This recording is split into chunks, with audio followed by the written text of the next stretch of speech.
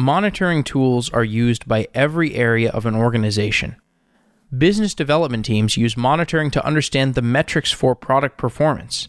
Finance teams need to understand how the costs of cloud computing resources are changing. Site reliability engineers use monitoring dashboards to ensure that applications are up and running without problematic latency. Product managers evaluate the results of A/B tests based off of the monitoring data of how users are reacting to new features. A monitoring system needs to be able to handle the large volumes of data that are being generated at a high velocity. The data needs to be queryable in an aggregated format, which might require an ETL system for getting data into columnar format. Alexander Pucher is an engineer at LinkedIn, where he works on a monitoring platform called Third Eye. Third Eye is built on top of Apache Pinot, a distributed columnar storage engine that ingests data and serves analytical queries at low latency. Pinot uses RocksDB and is comparable to Apache Druid. Alexander joins the show to discuss Third Eye and explain why Pinot is a useful building block for monitoring infrastructure.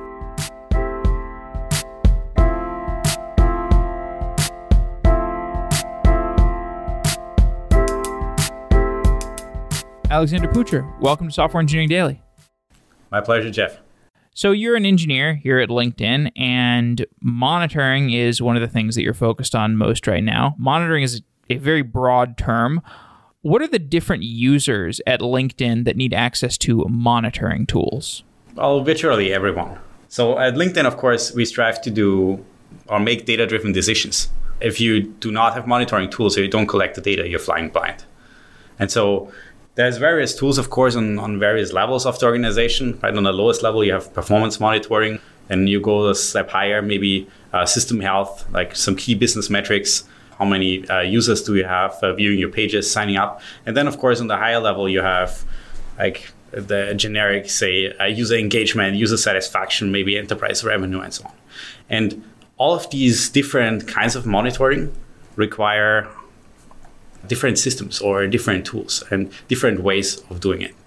And one thing that stands out is that oftentimes there is a lot of data that exists in different parts of the organization that other parts are not even aware of.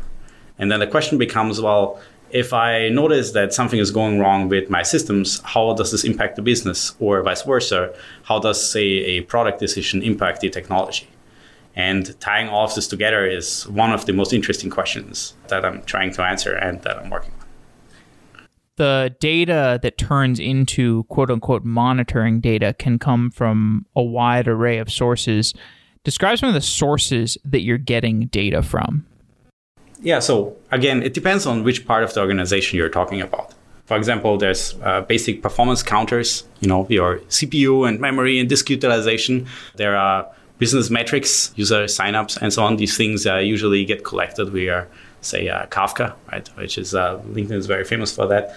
And then on the high level, you have maybe quantitative, but also qualitative data. But maybe what is your user engagement, but also what are different holidays that are going on around the world and how are they impacting your business? What is product decisions that are made, maybe A/B tests and so on. So there's a wide variety of sources where data can come from. So you have high-level metrics like users visiting pages, lower-level metrics like CPU load or disk utilization, stuff like that. And if I understand correctly, a lot of this data gets shuttled to Kafka as kind of the primary bus of it. Maybe you would call it the data lake or an in-between the data lake. Could you talk more about how Kafka fits into LinkedIn's infrastructure? Sure. So Kafka tracks most of the key business metrics, so to say. So usually high-level interaction that happens from, say, members or even like employees inside of LinkedIn with the infrastructure, they're collected. So if you assume, for example, you're a user, you go to LinkedIn because you got a notification from a recruiter and you open this message and you interact with them, then of course, first of all, we collect this information so that we don't notify you again. And then the second thing is, well, you take this information and you say like, hey, maybe this message was useful to you. You may want to collect or receive something like this in the future again. And then this information can also be collected and say like, hey, here's valuable like user engagement, right? This is something that you care about. And this information gets emitted via Kafka and then processed through a whole pipeline of different systems, which is, of course, there's Hadoop, there is Samza, and so on. And then there's, of course, a data platform at LinkedIn, which is known as UMP. And that then builds on other systems like Pinot. Like third eye sits the reading end of this whole process. Kafka was originally created at LinkedIn, so we'll talk more about Kafka. Obviously, in massive use in data infrastructure today across the world. In fact, the use cases only seem to be growing, and the proliferation of Kafka seem to be growing. Can you talk about the access semantics and like the write and read semantics of Kafka? What exactly are we using Kafka for? Yeah, Kafka is really for high throughput and also reliable delivery of messages or events, whatever you want to call this. So if you build a infrastructure, be it for tracking or be it for like collecting any kind of business metric, then really what you use Kafka for is to make sure that when you emit data, this data makes it at very high bandwidth through a system and it doesn't get lost. And then ultimately, of course, you collect this data in one way or another. By the way, you just write it to HDFS or you write it directly into your analytics systems. You end up usually with structures kind of like Lambda-style architectures. And then on the back end of this, you analyze what's coming out of this. So if every piece of data makes its way through Kafka as a delivery system, could we just use Kafka as the data lake, as the source of truth for everything? Like Kafka is really the delivery mechanism, right? It makes sure that the data that should be tracked is tracked. It doesn't get lost. And then it is the transport mechanism that collects this data that comes from many different sources, many different servers, maybe data centers, and delivers them into one place or multiple places if you're looking for a replication. And then once this delivery has happened, right, then there is a second step after this, which is the actual analytics on top of this data. In terms of where the data winds up after being in Kafka, it's often HDFS, the Hadoop distributed file system, because storage there is going to be very cheap. Can you talk more about the consumers of Kafka? So we're writing all of our data from all of these different sources into Kafka, and then Kafka is the means by which data gets from point A to point B. What are the different places where we are throwing data from Kafka? I mean, there's lots and lots of different Kafka consumers that are out there in the ecosystem. Right? I mean, LinkedIn itself is probably famous for its data infrastructure because most of it is actually open source. Right? Of course, you already mentioned HDFS or Hadoop is one place where this data goes, which is mostly just for bulk storage, right? Offline processing. But additionally to this, there's other systems used at LinkedIn, for example, Samza, right? That allows you to take this kind of streaming data, maybe combine it with offline batch data, and then join this data together so that you can ingest it into other systems, like, for example, Apache Pinot, which is an OLAP system. Right? And then you can combine whatever data sources you have, whether it's coming from Hadoop or it's coming from Kafka, or maybe it's ingested from something else. There might be some performance counters, for example, that go into, say, RocksDB, and then combine all of this data together to run your analytics. You've mentioned a bunch of different components of data infrastructure that can be used to build a monitoring platform, for example. And we'll talk about Third Eye, which is the monitoring platform that you've been working on at LinkedIn. But these different data sources, whether we're talking about HDFS or Samza or Kafka, they have different latency characteristics and they have different write and read performance characteristics. Describe how these different performance characteristics make them a good or a bad fit for monitoring applications. It really depends on what kind of data you're collecting. Right? If you have, say, high frequency time series, maybe just bare performance counters, then you're emitting at high speed and you usually want to have this data available with very low latency. Like maybe within just seconds of being emitted, you want to know, hey, how's your server farm performing? If you have data that has more detailed, say, like high-dimensional information, which may be, say, a user sign-up. If a new user comes to LinkedIn, they sign up, they decide, well, did they get invited from a friend, or did they just sign up because they found LinkedIn useful directly? What browser are they using? Are they coming from, say, the US, Europe, right? So some location information. This kind of high dimensional information is added. And this is what Kafka really shines at. And you have tracking events that have lots of additional, maybe domain-specific information that needs to be collected. And usually that means that you get high-quality information, relatively or near real-time speed, but usually now you're not talking about seconds, but you're talking about minutes, right? If you need to ingest this with a longer pipeline. And then if you go to a very high level, like there might be some data that you really just collect manually, right? Maybe if you say, okay, is there maybe configuration changes that are planned in the system, or are there any upcoming holidays for the business on a high level? This information might actually be entered by a human into a database. And of course, in all of these cases, you talk about different types of data and different latency, but also different depths of information. And then when you join this data together, you ask yourself the question, well, what is it that you're really after? Do you care about the high speed, maybe aggregated cursory information, or do you care very much about the detail and the depth and say the dimensionality of the information? And then usually the more depth goes into it, the more delay is introduced into this whole process, going from origination of the data to pretty much processing it in the end and analyzing it. Now, describing the latencies of the data is one direction to go in, but there's also the shape of the data. So a JSON document, for example, might have many, many different fields, and if we wanted to process a large series of JSON documents in order to do an aggregation or do something at low latency for our monitoring purposes, this might not be so easy. And so oftentimes we are taking this highly dimensional data and turning it into some sort of columnar format. Can you talk about the differences between columnar and document or row-wise data? I mean, I work mostly on the OLAP or the analytics side. Right? So the analytics side is usually more about the read performance and the performance of aggregating data. If you're in an OLTP setting or, say, transactional information, usually data that you say is the source of truth, then people tend to use like row-based storage, right? I mean, whether this is like MySQL or this is pretty much database systems used inside of LinkedIn, it usually means that when you have an entity, like, I don't know, a company, then all the attributes are stored together, right? The name of the company, maybe some description, additional information, like what is their website, and so on and so forth.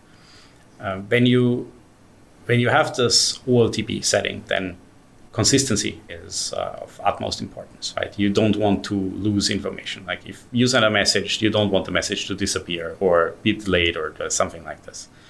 Ultimately, though, if you go to the space of analytics, you say, well, I'm not the source of truth, right? I'm taking the data from these OLTP systems and then somehow ETLing or transferring them into my analytics systems.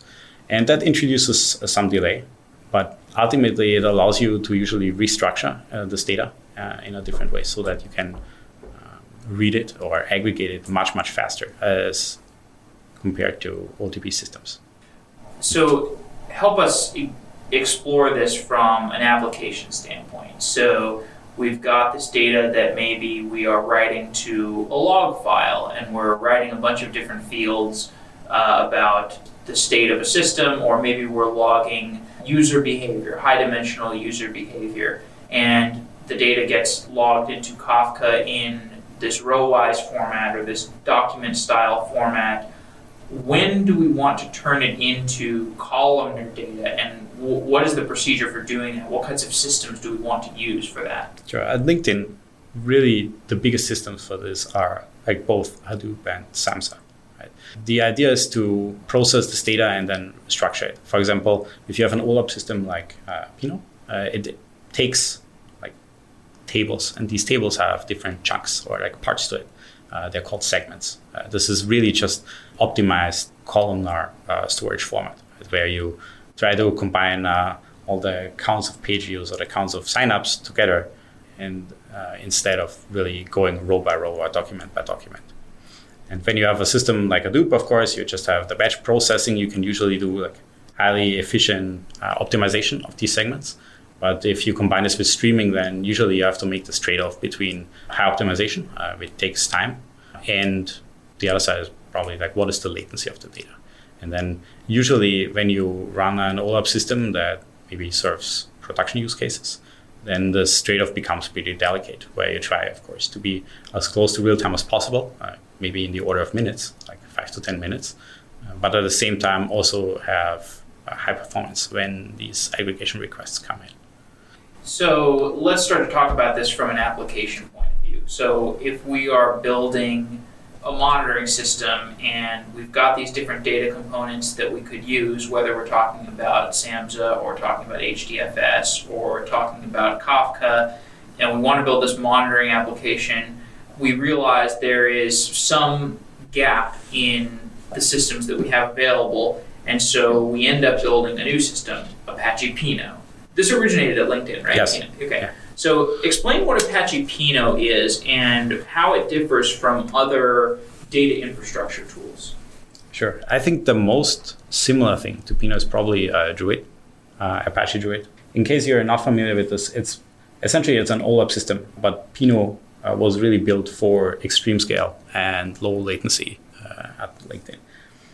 There's many, like both internal and external use cases that are covered, really both from delivering statistics to users, say the company pages, how many employees work at LinkedIn or Apple or Microsoft, and other use cases internally that may be used for business intelligence or even anomaly detection, A/B testing, and so on.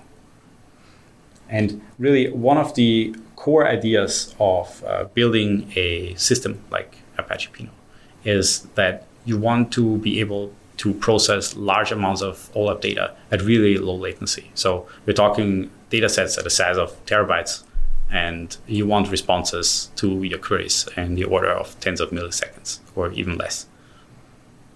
And so why can't we accomplish that with something like SAMSA or one of these systems that existed before? Like SAMSA is really a tool to process your data. Pinot itself is the actual database system that takes in queries, like essentially SQL-like queries, and then gives you responses, usually optimized for aggregations, saying number of views per company, these kind of things, averages, sums, minimums, maximas, these things. So we've talked about the role that Kafka plays, and you've also mentioned the term Lambda architecture. The Lambda architecture was something that people were talking about a lot, maybe 5 years ago or 3 years ago. The Lambda architecture was this idea that you have a slow leg of data and a fast leg of data, and the faster leg of data may not be completely consistent, or you may get events out of order. The slow leg of data ends up compensating for the inconsistencies of the fast leg of data, but in exchange for that, you pay the penalty of some latency. Can you talk about the Lambda architecture and how newer components were able to overcome some of the limitations of the Lambda architecture? I think Lambda architecture is really, it's a new term for an old problem. Even at LinkedIn, that was just a few days ago, we put out a blog post about Apache Calcite and how it makes it possible for you to easily handle this like slow and fast lag of data. But ultimately, the real problem that Lambda architecture seems to try to solve is to say, well, we have a trade-off usually between consistency or latency and performance under some resource constraint. And this problem goes back, way to the 90s or even before, right, with parallel databases like Volcano and so on, where depending on what is the current bottleneck in the technology that's available, whether it's the speed of your disk or the amount of memory that's available or the per section bandwidth of your network and so on, you try to design a system that is optimized to take advantage of whatever is the resource that is the bottleneck, right? You optimize for this one thing. And as technology changes, people change their designs or their architectures to optimize for different bottlenecks. And I mean, probably one of the most famous examples over the past probably decade has been the Hadoop versus Spark thing, right? Where Hadoop was the system that allows you to, farm out requests across large amounts of data that maybe fit only on like hundreds or thousands of servers and still come to a result reasonably quickly. And then as memory becomes more readily available, and you suddenly go to the next point saying, well, I don't really want to wait on all these disks. I want to train in memory. And maybe I want to take more advantage of my faster network. Therefore, I need a batch processing system that now allows me to do lots of computation in memory. And this space keeps evolving, right? And in a way, when you look at a system even like Apache Pinot, then you see that there again, like LinkedIn started to take advantage of, say, the availability of like really fast like SSDs, the ability to process and ingest lots of data both from batch and from streaming in parallel, for example, with a system like Samza. And then farm this out across a bunch of servers and then do some intelligent optimization of the way that you store the data and the way that you balance load so that you can achieve really extremely low latency for aggregation queries, even on massive scales of data. Now that we've talked about some different infrastructure components, can you give an example of a data type that you would want to record and that would make its way from being recorded into Kafka and through Pinot and eventually make its way to a user's dashboard on a monitoring system? What exactly do you mean by a data type? So let's just say a user profile view or CPU load measurement, anything that we would want to use as monitoring data. Sure. Let's take that profile view, for example. Say some of your friends visit your LinkedIn profile. Then this information is collected, right, both to show you that somebody visited your profile and then also to know what are people interested in, like in general, on aggregate. So if there's a visit to a profile page, then the fact that this visit happened is emitted via Kafka. And then Kafka serves this piece of information both to some of the OLTP systems, right? So they can update the status, but also into this whole data pipeline, pretty much UMP. So there's two parts or two paths in this data pipeline that this thing takes. One is, of course, Kafka writes it to HDFS, right? So that you have a persistent log of this information. But also, because you want to have up-to-date or near real-time analytics information, you also send this Kafka event to, say, a processing system like Samza. And then it is the job of Samza to combine whatever has been in offline storage plus the incoming event, join it together and turn it into, say, a segment for a system like Pinot that then gets added to the system. And from the moment where the segment is loaded into this database system, any query that hits Pinot will return the aggregate data plus whatever was added. And this then might be served back, for example, to you as the user again, when you see that the number of visitors of your profile page went up. You mentioned that this data might be quickly written to OLTP. Like when the data is created, it's quickly written to an OLTP, online transaction processing system. And then much of this, the remainder of the data pipeline might be for OLAP purposes, online analytic processing. Can you describe the difference between OLTP and OLAP? OLTP is really about transactional consistency.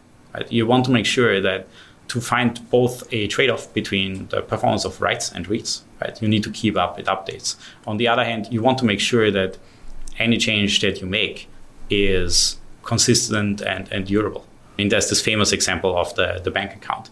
If you send money from your bank account to another bank account, you either want this money to show up on the other bank account or the transaction to not go through. The last thing that you want is your money to disappear and then never come back again. In OLAP, you really try to optimize for read performance. So you accept the fact that your OLAP system is not going to be a source of truth. Instead, it's usually the OLTP system. And then you try to take the data out of the OLTP system in a way that doesn't overload the original source system. And in the other way, still allows you to be pretty much up to date, at least near real time.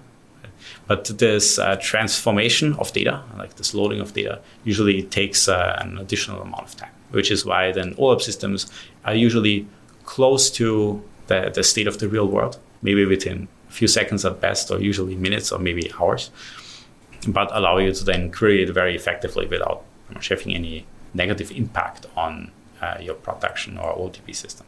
And just to fill people in on the acronyms, this is one that I didn't know for a while. The process of getting from OLTP to OLAP is often called ETL, the extract, transform, load procedure. So now let's take this from a different angle, because I want to gradually illustrate what role Pinot plays here.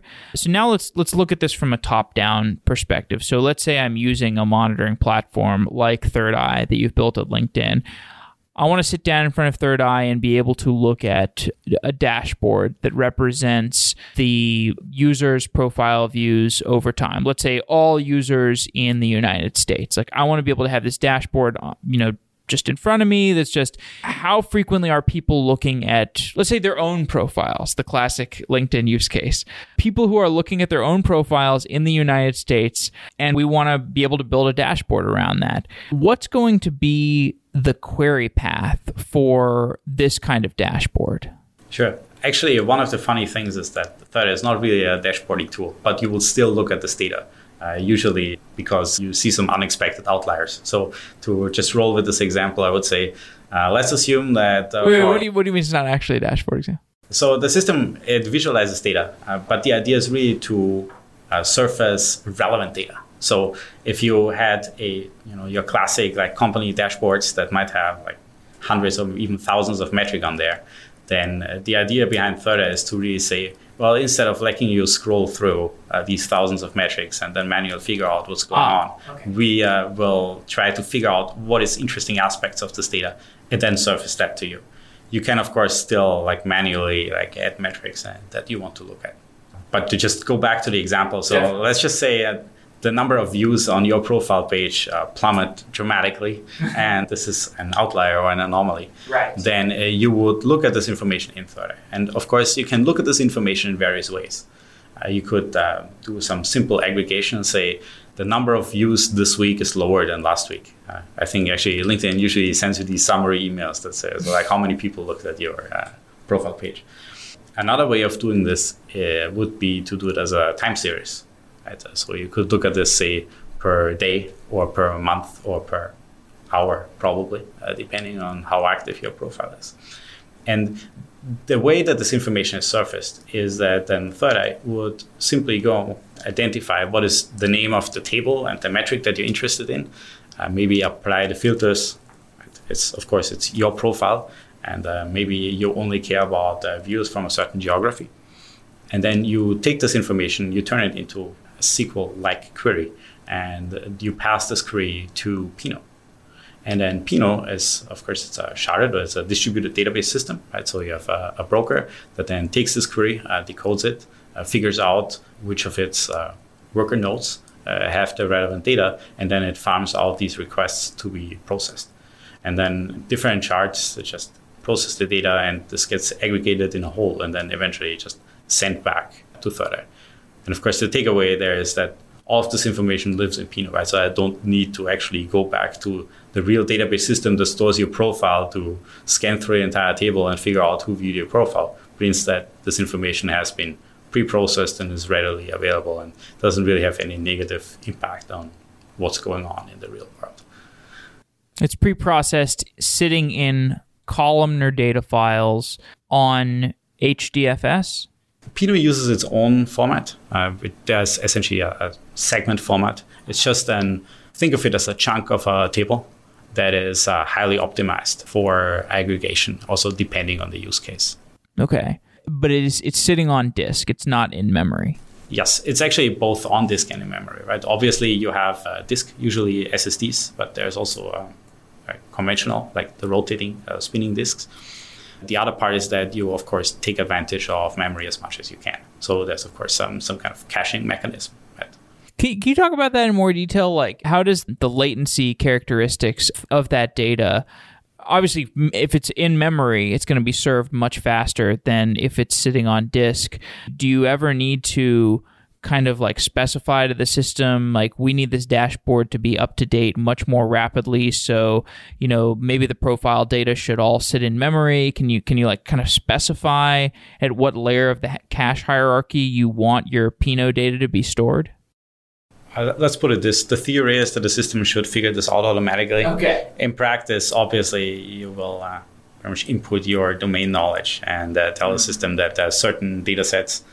Like, for example, we had these company pages with the statistics of number of employees. They serve production traffic, and they should never leave cache because it's important. Mm-hmm. We could have used, for this application that we've described, we could have just used some other columnar data storage format like Apache Parquet. We could have just ETL'd these from Kafka, stored them in Apache Parquet files, and have some query system like Pig or Hive, right, to query these columnar data sources. Why do we need a brand new system like Pinot? First of all, even on LinkedIn, you use many different columnar formats, right? So you mentioned Hive, right? There's ORC. There's, of course, Arrow, which kind of comes from the Hadoop side there. But really, the idea with Pinot is, you optimize this for fast accessible querying. So you process this data, which means usually you don't just have the raw data. You have an index, or usually in just one index, but different types of indices, right? So that you can both filter the data quickly, aggregate it quickly. Pinot then does another optimization in the segment format, which is known as star cubing. So you pre-aggregate parts of the data so that you're ready to respond extremely quickly to queries that aggregate across different slices or like different dicing of the data, maybe at the cost of additional storage space, but really to optimize for a low latency. Okay. Is it the querying system that is optimizing for the low latency, or it's the storage format? Can you talk a little bit more about that? Yeah, it has to play together, right? The one thing is, first you need to have the data accessible in a way so that you avoid scanning through, say, terabytes of data in order to give a quick response. Even if it's columnar. Even if it's columnar, exactly. This is usually what star cubing is about. You try to star cubing, is that what you call it? Yes. So, Never heard that term. Can you define that term? So Pinot has one of the index formats that it uses is star tree, and the idea is that maybe let me give you a simple example. I look at page views. They might come from a different browser, and they might come from a different platform, say mobile and desktop in the simplest sense. Now, if I were to ask the question, how many page views are there in my system? The conventional way of doing this would be to just go through and scan all the rows that I have. Say, okay, here's all the views that I have on Chrome on mobile, plus all the views that I have on Safari on mobile, plus all the views that I have on Firefox on mobile. And then the same thing for desktop, right? That way, when you have high dimensional data, like that doesn't just have like 2 fields, but maybe 20 or 100 or 1,000, then even if you do a simple aggregation that just says like, hey, what is the total? You end up scanning through thousands, 10,000s, or billions of rows, right? Depending on what's the cardinality of your data. And the idea of it, roughly speaking, the idea of it, star cubing is to say, I want to avoid making these scans across billions of rows. Therefore, I will pre-aggregate parts of this data. For example, if I just care about, hey, what is the number of page views on mobile, then I will not just have, page views on mobile on Chrome, and page views on mobile on Safari, and page views on mobile on Firefox, right? But instead, I have this concept of a star column, like the all-encompassing or the aggregate dimension. So therefore, I can now ask the system, what is the number of page views on mobile? And then the system will go say, okay, mobile and the browser is the star, which is just the aggregation of the previous columns. And this aggregation can happen before the system actually issues the query, right? When you generate these segments. And this is roughly what star cubing is for. So it's a way of doing, I think this term is sometimes called roll-ups or pre-aggregation, right? But I've got my data that I'm collecting about user profiles, and that data is getting ETL'd into my OLAP system, which in this case is Apache Pinot. How does Apache Pinot know what roll-ups to do? Because there are many different roll-ups. I mean, you've got all these columns you're saving. You've got the different profile view instances. You've got, I don't know, maybe the age of the person who viewed the profile. You've got all these different things. And, if it were to just randomly generate aggregations and combinations of data in the system, it would be fairly random. How does it smartly aggregate different columns? There's multiple ways of doing this, right? Sometimes this happens literally by configuration, right? Somebody figured out, we'll need this type of aggregation, therefore generate a star dimension for this.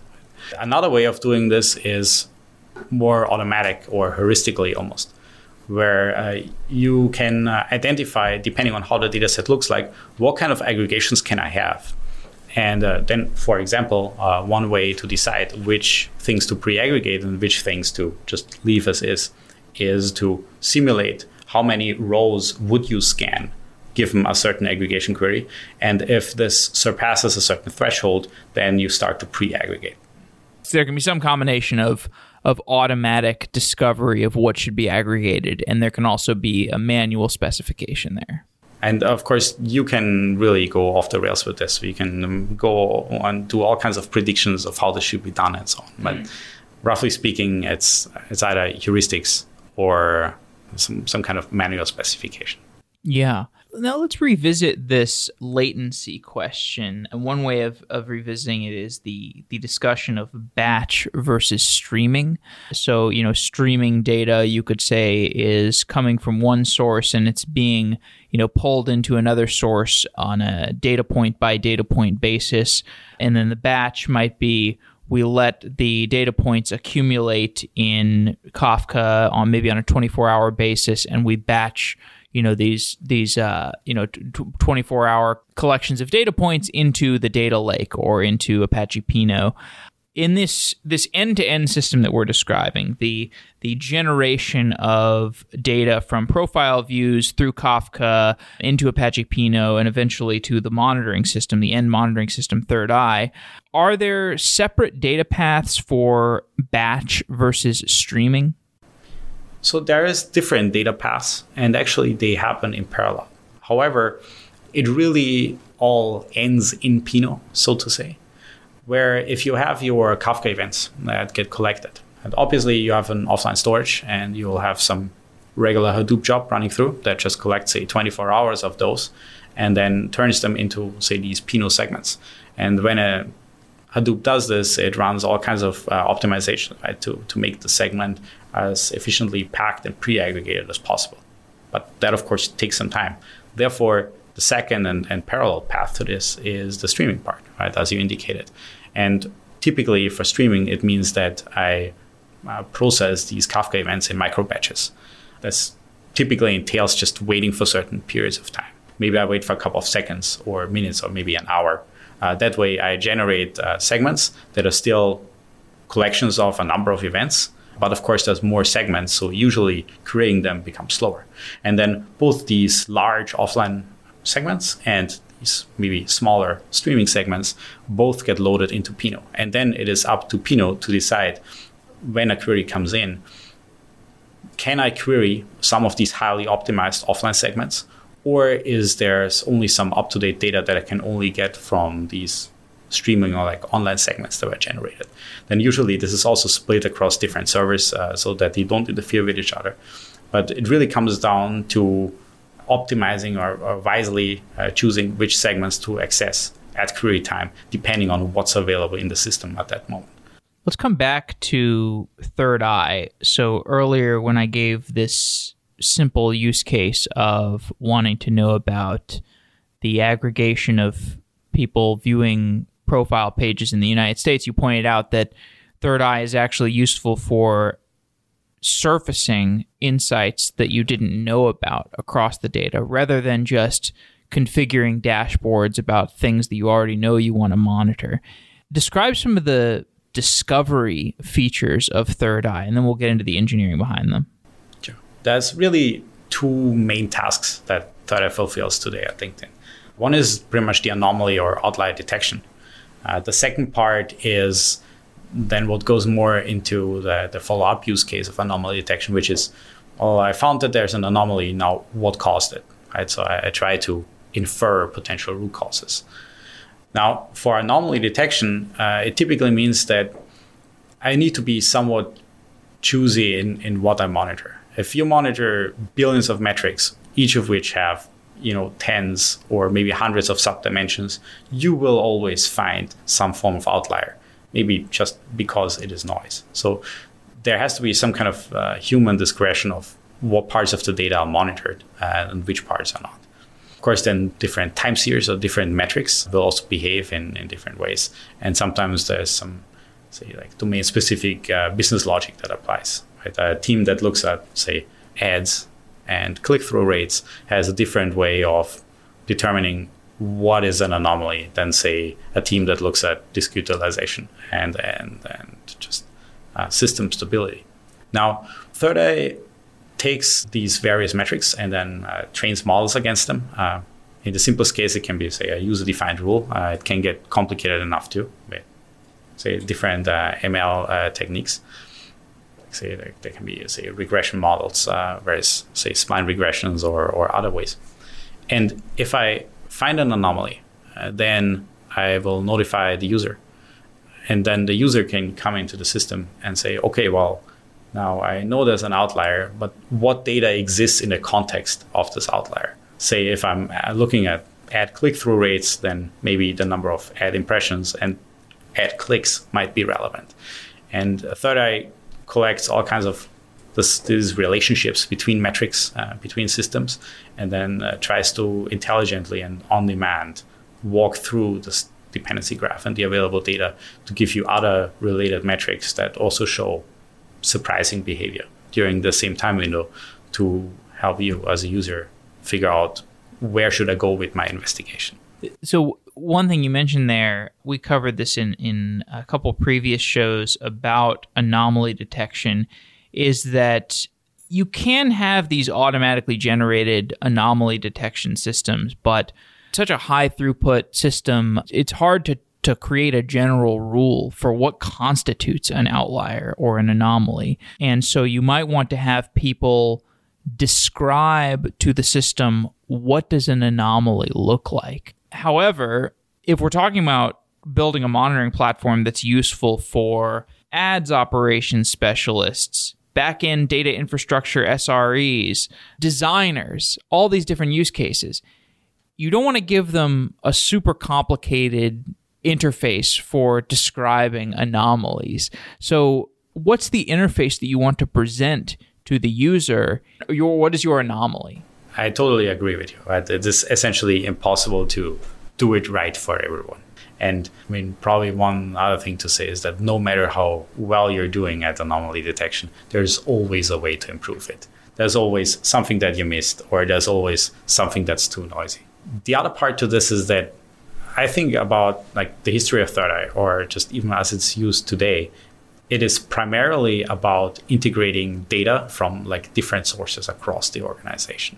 So you will still have monitoring systems that are specific for, say, ads operations, or monitoring systems that are specific to the SREs, and monitoring systems that are specific to how do users actually use my platform.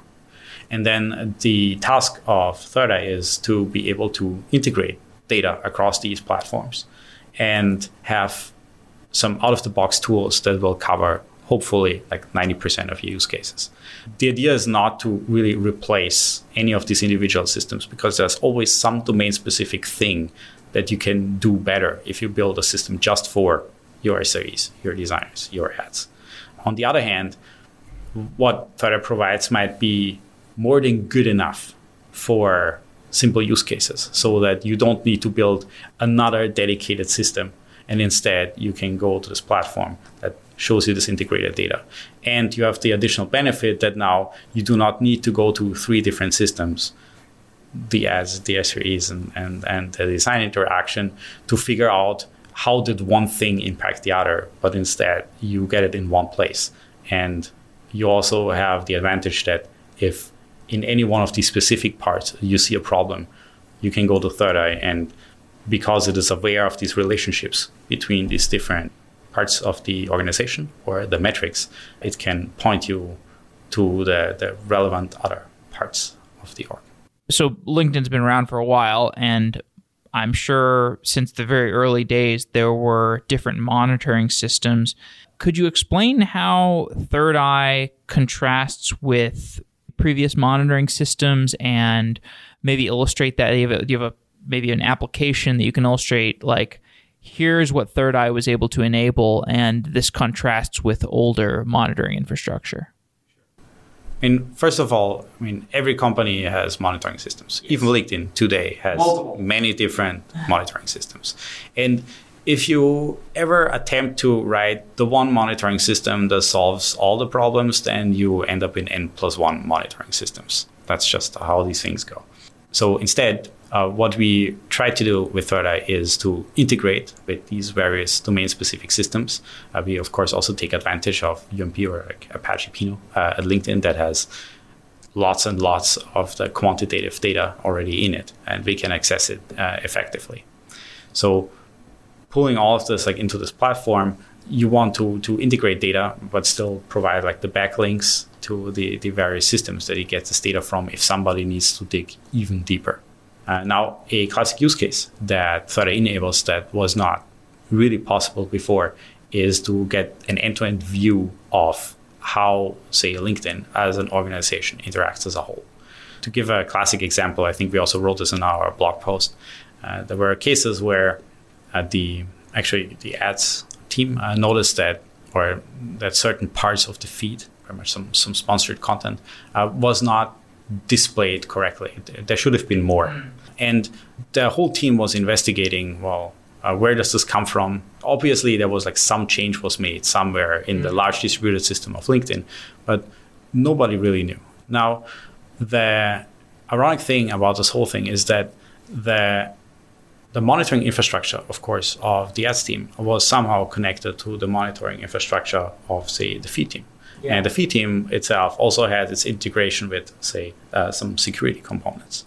But because this integration was on a high and aggregated level, it just indicated, there's a problem somewhere. But independently of this, somebody actually sat down and was trying out, how does Third Eye work? What's the benefit of pretty much hooking ourselves into this platform? And what ended up happening is that pretty much immediately as this data gets hooked up, Third Eye finds, there's some related problems in the feed and actually in some security components. And there's other information that gets fed into Third Eye too, what is code deployments, right? What is, say, A/B tests and other things that run.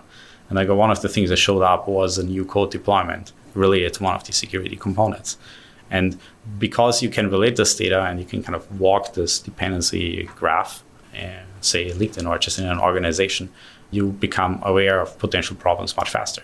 And then they just sat down, they looked at this code change, figured out that, for security reasons where we are dropping our own ads, we could simply roll that back and that really fixed the problem.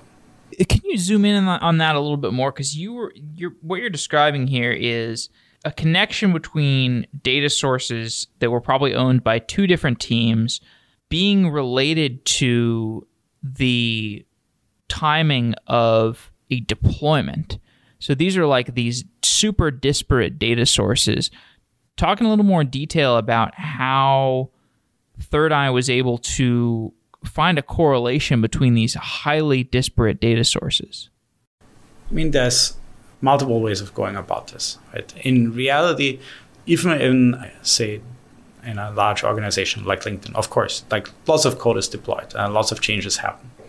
But usually when you see a problem occur, you can walk back to where it started. Maybe if you see it in something like your click-through rate and your ads, this problem might actually come from somewhere else. Maybe the number of impressions went down, which was the case there. So then you can usually see, when did this trend of lower impressions start? Right? Then you get typically it's a time point or a point in time. And when you have this point in time, you can see, what is other things that happened around this specific point in time that could have caused this? Did somebody start an A/B experiment? Did somebody change the code? Did somebody change the configuration of the system? There's pretty much various events that happen. Maybe they're more qualitative in information, but they still tell in what point in time they happen and maybe in what part of the system they happen. And so if you have like high dimensional information, like in Pinot, then you can say, well, I see it as a trend of lower ads impressions, but most of them are related to, say, my feed, right? They're not coming from, I don't know, the like an ad somewhere and the mobile platform, but they're embedded in your feed. And so when you have this information, you know, okay, it must be related to the feed. Additionally, I have the time dimension that says when it happened. Therefore, if there's a code change that is close in time and related to the feed, it is probably relevant. Let's switch back to talking about the data infrastructure at a little bit of a lower level. You mentioned Druid earlier, and Druid is a database that's growing in popularity, Apache Druid. And you said Pinot was perhaps the closest, relative to Pinot in terms of architecture might be Druid. Can you kind of give a comparison between Pinot and Druid? So I can say one thing, like I think Apache Druid is awesome, and it has a really great community. And probably at smaller scale, Druid totally gets the job done. There's some differences in, say, how the data is structured and like how I guess segments are stored and so on. But really, I think the core takeaway is that Pinot works at an entirely different scale. And I mean, if you're really interested in like nitty-gritty numbers and so on, there's like comparison benchmarks. There was a Sigmund paper about Pinot. So you can just dig into this. Just to give you a feel for how like Pinot operates, like at LinkedIn, right? It serves both internal use cases, right, as the anomaly detection and root cause analysis and third eye, but also very much member-facing or external use cases like, say, statistics about the companies, right? I brought this up many times already. So Pinot as a whole system, of course, multiple clusters of those. LinkedIn, they operate. I took some notes where I said, for example, right now we're running about 60,000 queries per second on Pinot, right? Or it ingests over 1.4 billion records, like Kafka events per second, right? These are updates in near real time to the system. And ultimately, when you're serving all of this data, because it faces the members of LinkedIn, it also has to be really, really fast. So you're talking about tail latencies of less than 10 milliseconds. And I find this interesting because I've been covering these different data infrastructure tools. And what seems to be the case is if you look into any problem that seems to be a niche in data infrastructure, if you look a little bit closer, it's actually a gigantic opportunity. Like when Druid first came out, it was kind of like, oh, it's this database that's just for like operational analytics or whatever. But it actually turns out to solve a gigantic array of use cases. Do you have any perspective on what the broader array of use cases for Apache Pinot is? Can you describe in some detail, like what are the use cases where it's like Pinot is really the niche that is worth using for this use case? Yeah, it turned out that Pinot is essentially the niche that is the entire platform at LinkedIn.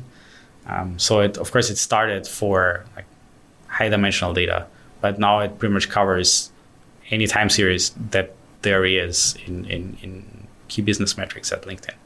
Even like you store data in there that are related to, say, machine learning models, like types of features that you store. Sometimes you use Pinot just to somehow put your data so that you can explore it interactively, right, at fast speed, so that you don't have to sit down and essentially wait for some Hadoop process to run through to answer your queries. You end up using either Pinot directly or maybe a system like Presto, right, that like federates queries across different platforms. And so Pinot has really grown to be one of the core elements in LinkedIn's data infrastructure. So I want to begin to wrap up. You were the creator of Third Eye? Not really. I mean, it takes a village, right? First of all, it started sometime before I joined. Okay. Essentially, the funny part about this is that Third Eye pretty much started almost as a demo for some of the capabilities of Pinot. Mostly it's like real-time slicing and dicing of data. Right? You have a data set that is like tens of gigabytes or even terabytes in size, and then you can aggregate and drill down in it and render heat maps and other things within seconds. Right? So it's essentially user interaction. And this demo immediately actually got traction because it delivered a lot of value for people that were doing like biz ops or just looking at just key business metrics. They were doing monitoring tasks. And it really snowballed from there, and this became his own effort. When I joined the project, that was just over 2 years ago, really the first main use case was this anomaly detection, and it is up to this point. And then the part that I contributed a lot to was then this interactive root cause analysis, really the ability to go from, okay, here's an outlier in one metric that might be interesting, to saying, here's the other related things that either show outliers or have some kind of surprising behavior. And then also, of course, integration with all kinds of other systems like, hey, here's your Jira tickets, here's your configuration changes, your code deployments, external holidays, and so on. Things that might explain why this outlier happened. Okay, well, we're basically out of time. Maybe you can close out by just giving any vision for the future of these two projects that you're interested in building in the near future, either Pinot or Third Eye. I mean, Third Eye has itself a lot of avenues. Of course, you end up providing business intelligence inside of LinkedIn. Well, it turns out that this kind of business intelligence might also be interesting for actual enterprise customers of LinkedIn, for example. So this is avenues that are being explored. Another thing is, of course, for Pinot, like there's always another way to improve scale or reduce the amount of data latency and so on. So there's lots and lots of work to do, and we're certainly not going to get bored. Okay. Well, Alexander, thank you for coming on the show. It's been really great talking to you. Thank you, Jeff. Wow.